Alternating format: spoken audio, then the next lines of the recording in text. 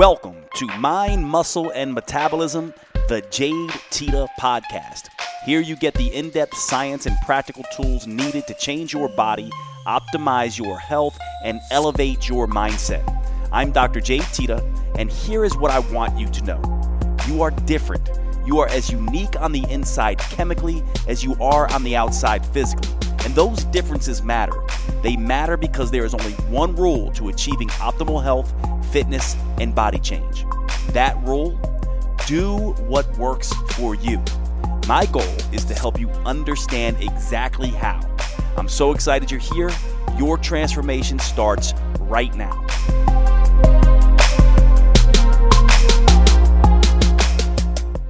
Today I'm going to be talking about something that really has become quite a confusing topic for many people in the natural health, fitness, and weight loss world. It really is one of these things that's become all the rage. I mean, isn't it funny how every few months, years, the natural health and fitness and weight loss worlds come up with a new demon to talk about, whether that be a food. You know, it used to be fat and then it was carbs, and now many people are trying to demonize protein, or whether it be some other component. You know, now the big topic is gluten foods, and this goes on and on and on in natural health, fitness, and weight loss discussions, and it gets very confusing for people. Here's the thing that we know. We are starting to learn an awful lot about how food impacts our metabolism aside from its energetic impact, meaning aside from calories, food has many, many different components. The macronutrient component, the micronutrient component, the phytonutrient component, you know, these plant chemicals that are present in foods that we now know are having an impact on our metabolism. And it becomes very confusing for people. One of the topics that is really big and exciting right now for a lot of people is the topic of gut function. And it's very telling when you listen to people talk about gut function, how they fall immediately into their biases. You know, it's really interesting how in the world of natural health, fitness, and weight loss, we oftentimes over-dramatize or over-accentuate new ideas that we're introduced to. So for instance, if someone says, hey, gluten might be an issue, then we over-dramatize that. It's just our natural human tendency. And we oftentimes forget or underappreciate some of the old concepts, the fact that insulin might be playing a role, or that calories are important, and those kinds of things. So we do this black and white thing as humans, where we learn a new concept, and we forget that it's not black and white. There's a lot of gray, that two things can be true. For instance, calories can matter and hormones can matter, right? Gluten can certainly be playing a role for some people, or it may not be playing a role for some people. And if you look across the spectrum of natural health, fitness, and weight loss, you'll quickly understand that one of the biggest risks that we have in understanding, that you have in understanding your metabolism, is falling into this rigid belief system, this black and white mentality, this idea that things are all good or all bad, or this idea that there's only one way to do things. Let's take gluten, for example. It is absolutely true.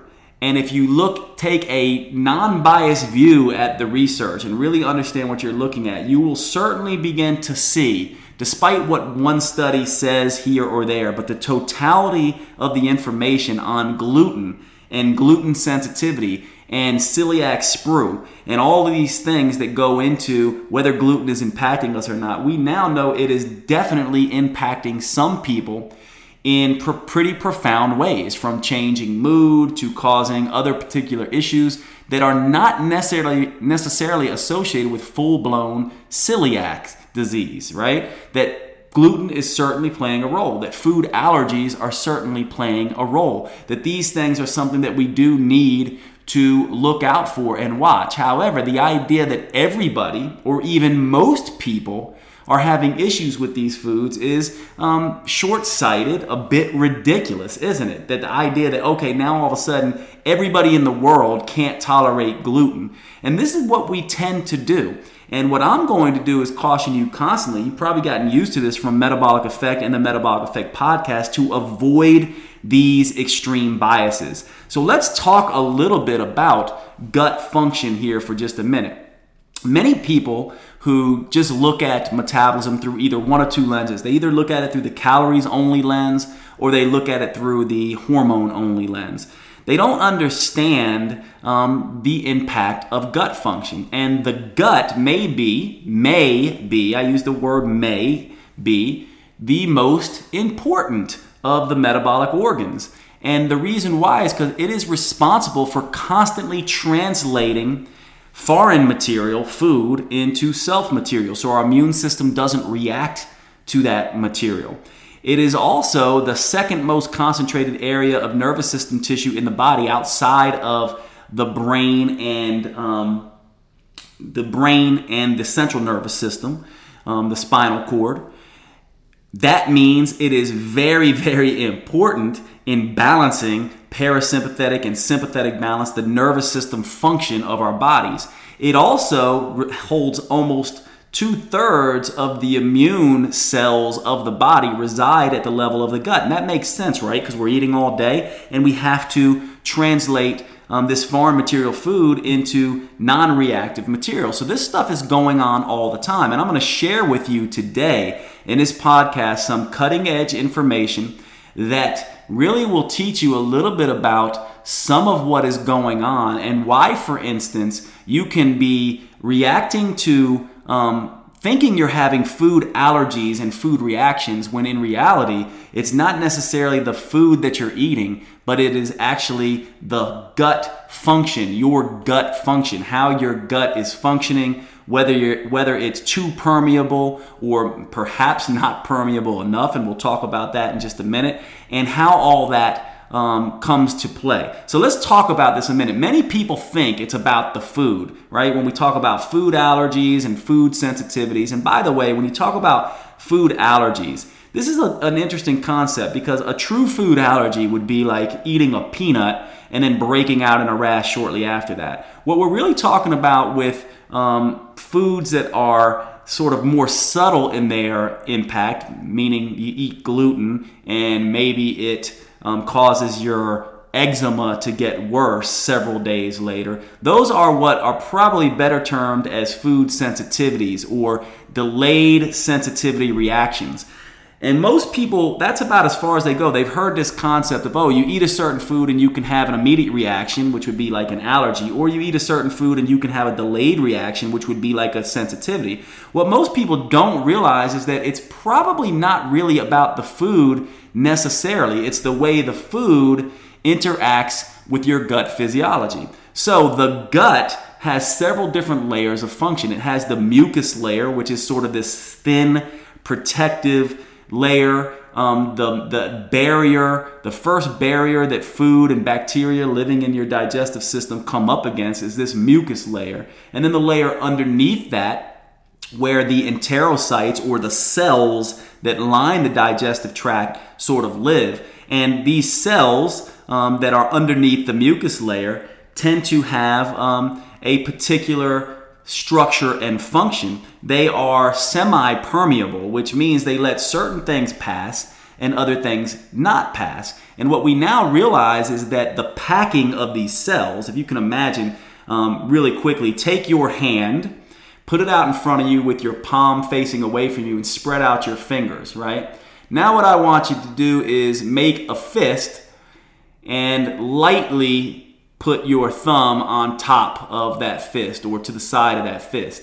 Now, when your fist is clenched like that, this might be normal gut function. You can't really, if you poured water over your hand, you probably wouldn't get your palm wet. But however, if you loosen your fist a little bit and open up those spaces a little bit, and then you poured water on top of that, your palm might get wet. And certainly if you spread your fingers all the way out, your palm is going to get wet. Now, why am I taking you through that? Because that packing of your hands, how close your fingers are packed together or how tight your fist is a very crude way of sort of recognizing how your gut enterocytes, these cells lining the digestive tract, may pack.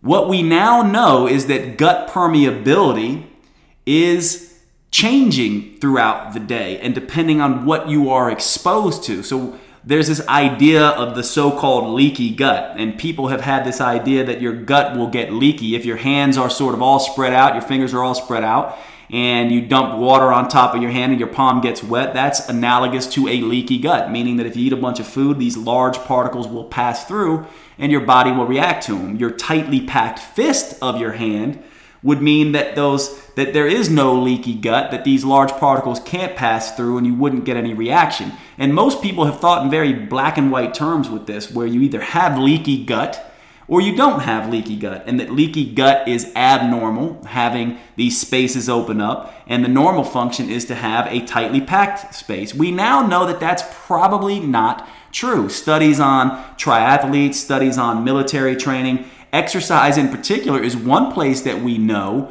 that actually causes a transient leaky gut. And so what we are now knowing is that physiologically speaking, leaky gut or enhanced permeability in the gut may actually be a normal physiological consequence of many things. And you might say, well, why would the body do that? I'm a naturopathic doctor. My training is to basically look at and say the body has natural healing abilities and innate intelligence. So if that's true, why would the body be causing increased permeability at times? Well, perhaps it has to do with, since most of the immune system resides at the level of the GI tract, perhaps it has to do, and this is coming from several different researchers who speculate that this might be happening, perhaps it has to do with some kind of immune upregulation post-workout, let's say, when the immune system may be suppressed a little bit naturally due to the exertion. And so the body does this as a way to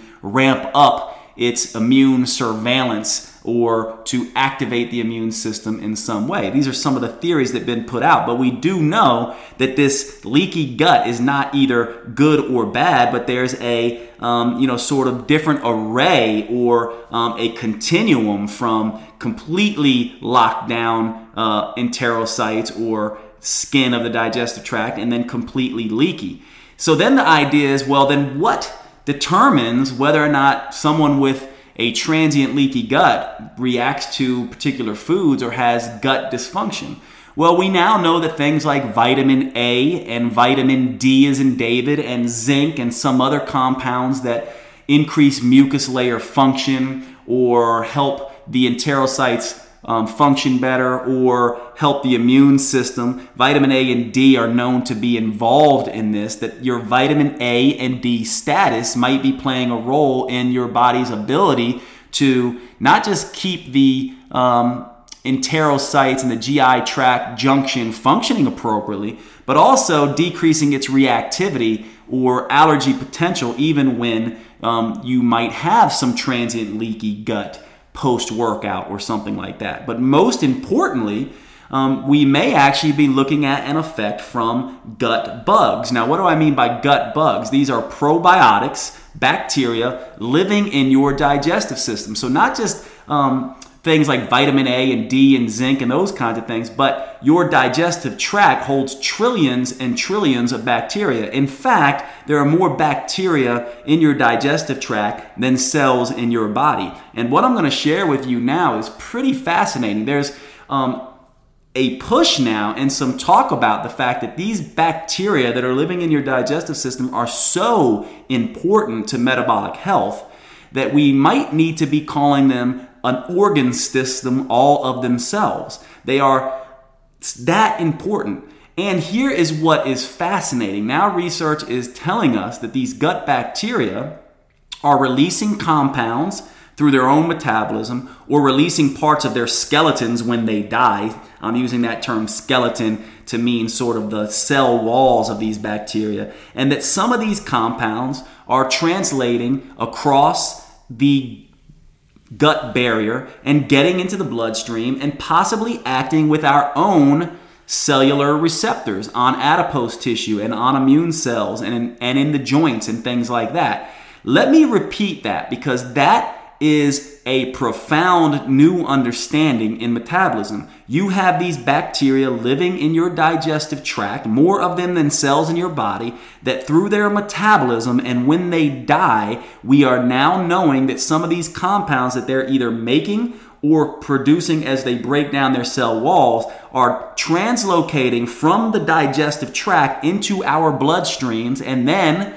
having hormone-like effects interacting with our own cellular machinery. This is absolutely profound because what it basically tells us is that these gut bacteria are another organ system and that they actually may be acting much like an endocrine organ system, very much like your thyroid gland or your adrenal glands. Now, this is absolutely profound, right? And if you haven't been introduced to this research material and understand this, it probably sounds like science fiction. But this is absolutely what is going on and what is occurring. So I want to introduce you to a concept called postprandial metabolic endotoxemia. This is a term that is now being used in the research that is basically a term. Let's break down this term, by the way. Postprandial means after eating. Prandial is eating, post, after eating. Metabolic endotoxemia. Basically what this means is a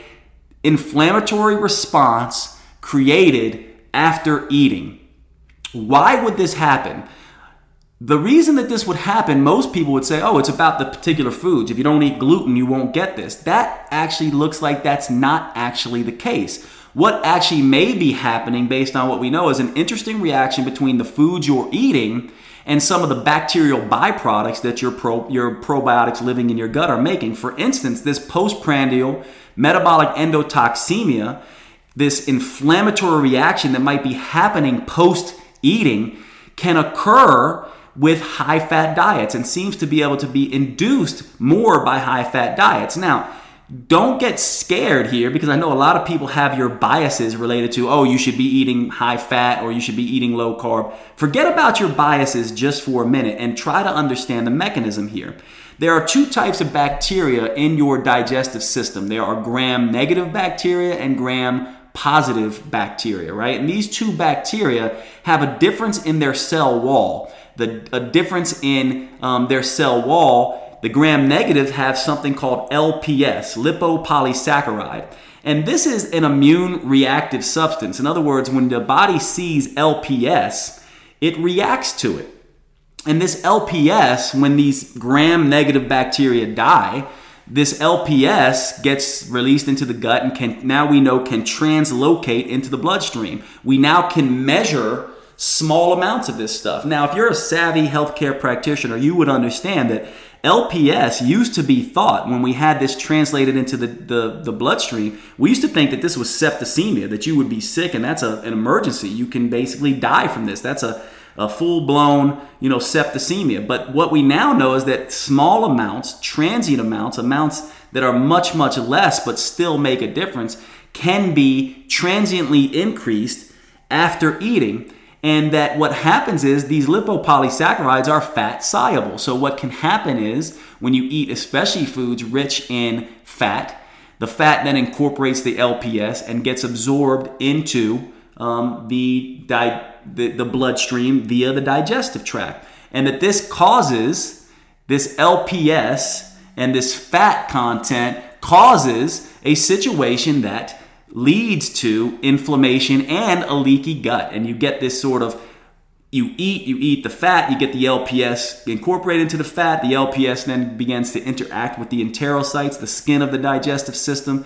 And all of a sudden you start getting this leaky gut and this inflammatory response because we know that now these compounds from these bacteria, this LPS, can go and interact with certain receptors, things like toll-like 4 receptors that reside in our joints, our knees, and the joints in our hands and feet. And this may be one of the reasons why some people say, after I eat certain things, I get these aching joints. And they might think, oh, that's because of gluten sensitivity. I was told I have gluten sensitivity, or that's because I was told I had dairy sensitivity, when it could just simply mean that this is this postprandial metabolic endotoxemia showing itself to you. So that it may not be the food itself, but it actually may be these lipopolysaccharides that are crossing the gut barrier and causing havoc in the metabolism. And we now know that these things are having an impact on insulin sensitivity and adipocyte function and immune regulation. And so now we are starting to see that there are these other potential mechanisms. It's not that the other mechanisms don't matter. It's not that you can just eat whatever you want as long as you can take care of this postprandial metabolic endotoxemia. No, calories matter. It's not that insulin doesn't matter either. Yes, insulin matters. It's just that here is another mechanism in this multifactorial story of the metabolism that is impacting us, and not just impacting symptomology like joint pain and things like that, but impacting our metabolism, sending signals to our fat cells, interacting with receptors on our joints, interacting with brain chemistry and those kinds of things. And so this is absolutely critical. Now let me tell you about a couple of interesting studies that have been done on mice related to this. So one of the things is Roux-en-Y gastric bypass surgery. So gastric bypass surgery, many of you know what this is. And most people for a very long time used to think that gastric bypass surgery was simply worked to help people lose weight because it decreased the size of the stomach and therefore decreased the amount of calories you could eat. And certainly this has to be playing a role. However, we now know that gastric bypass surgery also eliminates parts of the intestine that communicate to the rest of the body. So this story is there are receptors, there are cells on the digestive cell wall called K cells and L cells that literally taste your food as it comes down. So you might think that you just have taste buds in your mouth where you can taste, but these things also taste as food gets further down in your body. Of course, you don't register that as a taste, but they're tasting the chemical composition of these foods. Well, the K cells release a compound called GIP that can have some possible negative effects on metabolism. And the L cells release a compound called GLP, which has many positive effects on metabolism. We now know that gastric bypass surgery decreases many of the K cells, so decreases the GIP effect, and causes more of the L cells to be in contact with our food and get more GLP signaling. And this has a profound effect on insulin sensitivity and mechanics. So you can see that there's a different mechanism here besides just the calories. The other thing we now know is that something about this Roux-en-Y, this gastric bypass surgery, causes a change in the probiotic number and amounts and types in mice. And we're also starting to see this in humans, where if you do gastric bypass surgery on a group of mice that are genetically predisposed to be obese or have diet-induced obesity, what happens is they become leaner mice. In other words, they overcome their genetics or they overcome this diet-induced obesity, and they end up changing as a result of the surgery the types of bacteria present in their bodies. Really interesting, isn't it? So they get this gastric bypass surgery. Certainly it has to do with calorie intake, but also has to do with this effect of signaling from GLP. But now we also know that it also changes the gut microbiota, and that term microbiota basically just means the amount of bacteria in the digestive system. So it changes the bacteria types in the digestive system. And if you take that bacteria that changes as a result of this gastric bypass surgery and implant that bacteria into mice that are genetically predisposed to be obese or have been made obese through diet but have not had the surgery, guess what happens? You can then cause those mice to also be immune to genetic and dietary obesity. So isn't this really interesting? You have one group of mice that you do this gastric bypass surgery and you see their gut bacterial populations change. And then you also see them get lean. And then if you take that bacteria and implant it into a donor mouse, a mouse that did not have the surgery but also was obese, you'll see that mouse that did not have the surgery become lean as well. This is profound because what it is essentially saying is that these bacteria are speaking to our metabolism in such a way, and the story is not 100% clear yet, but they're speaking to our metabolism in such a way as to alter metabolic function and really help us with our immune function, potentially, and metabolic function as far as fat loss is concerned. So this story about leaky gut being something that may be not necessarily always a bad thing, something that's relatively normal, and the fact that, or can be normal, and the fact that our gut bacterial populations are impacting this, and the fact that certain compounds associated with these gut bacteria can then translocate into our bloodstream and have these negative effects, this opens up the door to understanding that your gut function is absolutely critical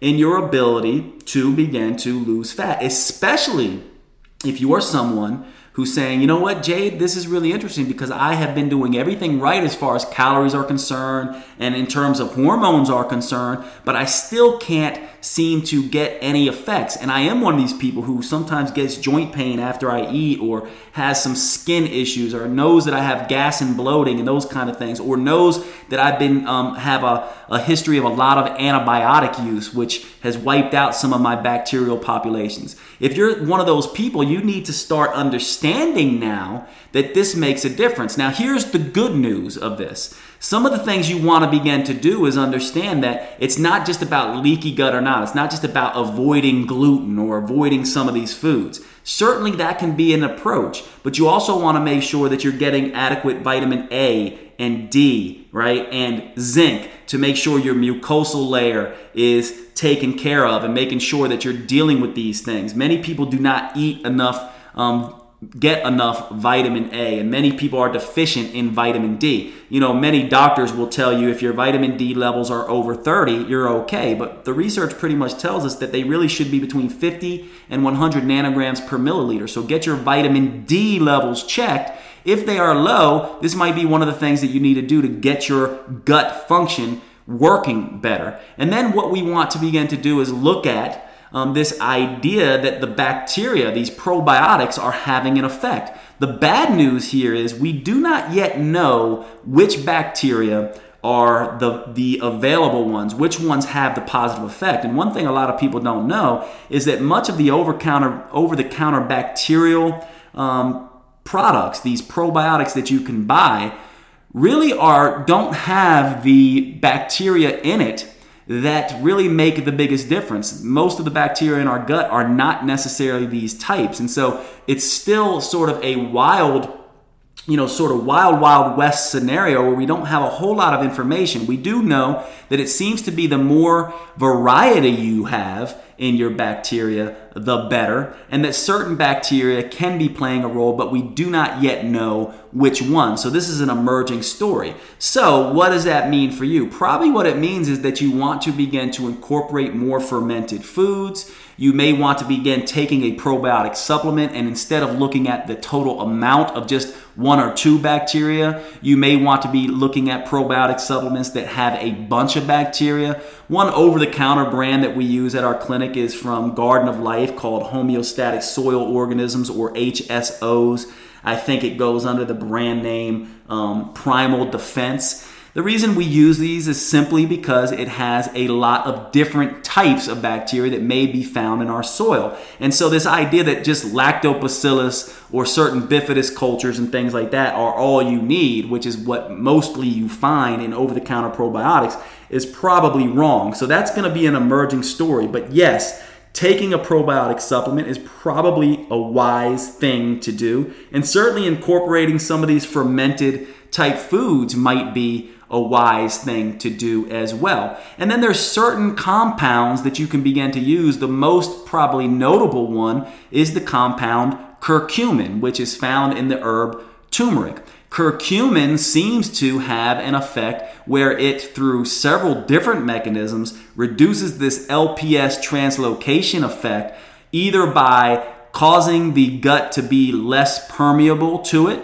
or by binding certain receptors before the LPS does. What we know, though, is that this curcumin can reduce this postprandial metabolic endotoxemia. And of course, here's the other thing. When you're dealing with these potential issues, every time you eat is a potential challenge to the immune system. And this is where fasting, if you're dealing with some of this constant food reactivity, this constant LPS effect, that fasting and or less frequent meals may play a role here. So this is not to say that this is going to be the case for everyone. But let me just sum this up for you real quick in terms of what this podcast was all about. Because I know for those of you who are not scientists, you're probably just like, oh my God, Jay, this is so much new information. And it is. But here are the take-home messages sort of in bullet points.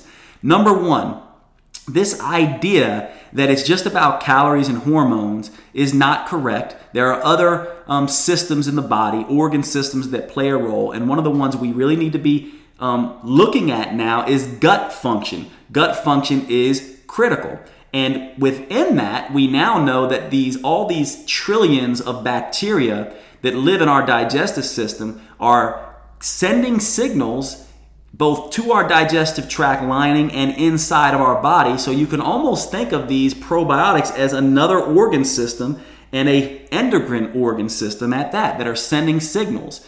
We also need to understand that this idea of leaky gut and this idea that it's just about the particular foods probably is wrong. It's about how leaky the gut is and what particular foods and the genetic susceptibility of the individual are causing any reactions. And that you can be getting food-like effects from this postprandial metabolic endotoxemia, which has very little to do actually with whether you're eating gluten or dairy and things like that, but may have to do with this lipopolysaccharide or this LPS translocation via attaching to fat and getting into our bloodstream that might be the cause of many of your symptoms that you're thinking is a food allergy to a particular food. In other words, you may not be allergic to a particular food. You may be dealing with this global postprandial metabolic endotoxemia, which then means you want to take steps to deal with this. Some of the steps we talked about are eating less frequently, perhaps looking at fasting regimes or not grazing, eating less fat because these LPSs attach to fat, eating less sugar and starches because these things help the negative bacteria overgrow, so you have less LPS to begin with. So you can see that both starch, sugar, and fat might be playing a role here. Interestingly enough, they're also very calorie dense, aren't they? And then really looking at the idea of looking at foods that are supplements that contain vitamin D, A, and zinc, and making sure you're getting those, and also looking at supplementing with probiotics and paying close attention to the amount and type of probiotics, one that has lots of different types of probiotics rather than just one or two types at a very high level. And this then begins to add on to this idea of, okay, well, I'm eating a hypoallergenic diet and I'm eating a low-calorie diet and I'm watching my carbohydrates and taking care of insulin, yet nothing is happening. But I'm one of these people who knows I've had some digestive issues, whether I know it because I've got constipation or loose stools or pain in my GI tract or gas and bloating or heartburn or a history of antibiotic use and all of these kinds of things. So this discussion today is not a discussion to basically say, okay, now you got to go freak out and think about all this stuff. But it is a discussion to essentially say all this talk that may be confusing you about, oh, gluten is bad and this is bad and food allergies are this and that. That stuff may be going on, but there's far more to this story about gut function than just leaky gut, which may at times be a normal thing. And so you have to look at all of these things. This leaky gut issue, along with potentially allergic foods, along with this translocation of these bacterial compounds into the bloodstream that might be having an effect, along with zinc and vitamin D and vitamin A to make sure the lining of your digestive tract is nice and fit and can function appropriately, as well as using things like curcumin and other compounds or phytonutrients that may reduce some of these effects. And so that's what I wanted to talk to you about today. I know that's probably a whirlwind, but this stuff is really, really important. And we'll talk more about this in future episodes of the Metabolic Effect podcast. So I hope you liked it. I hope it wasn't too confusing for you today, but I know you guys really like to get into some of this deep metabolic stuff and really understand what might be going on.